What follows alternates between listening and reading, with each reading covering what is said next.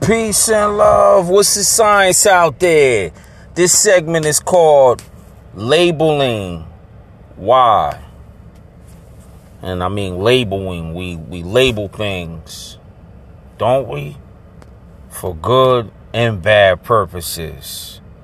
Let's start on the bad side, or let's just label it bad because I'm just using that as a point of reference for you to understand where I'm coming from. So we're labeling something like we label a person.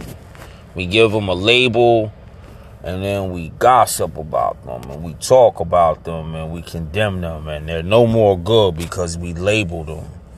So let's flip on the positive side. So we label people or things so we know how to interact, deal with them, and maybe have some type of relationship with the thing or the person. You know, you could label something for your own survival, like a doctor. You label that person a doctor, they're qualified, they got the skills, they administer the medicine, the diagnosis, and the treatment. We label them for those specific reasons. But your brain and mind could always start labeling things in life. Be careful of you expending or utilizing that energy frivolously on stuff. If you're labeling something, ask yourself, why are you labeling it?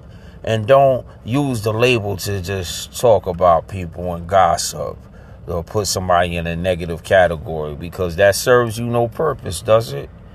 Peace and love, and may you enjoy this segment.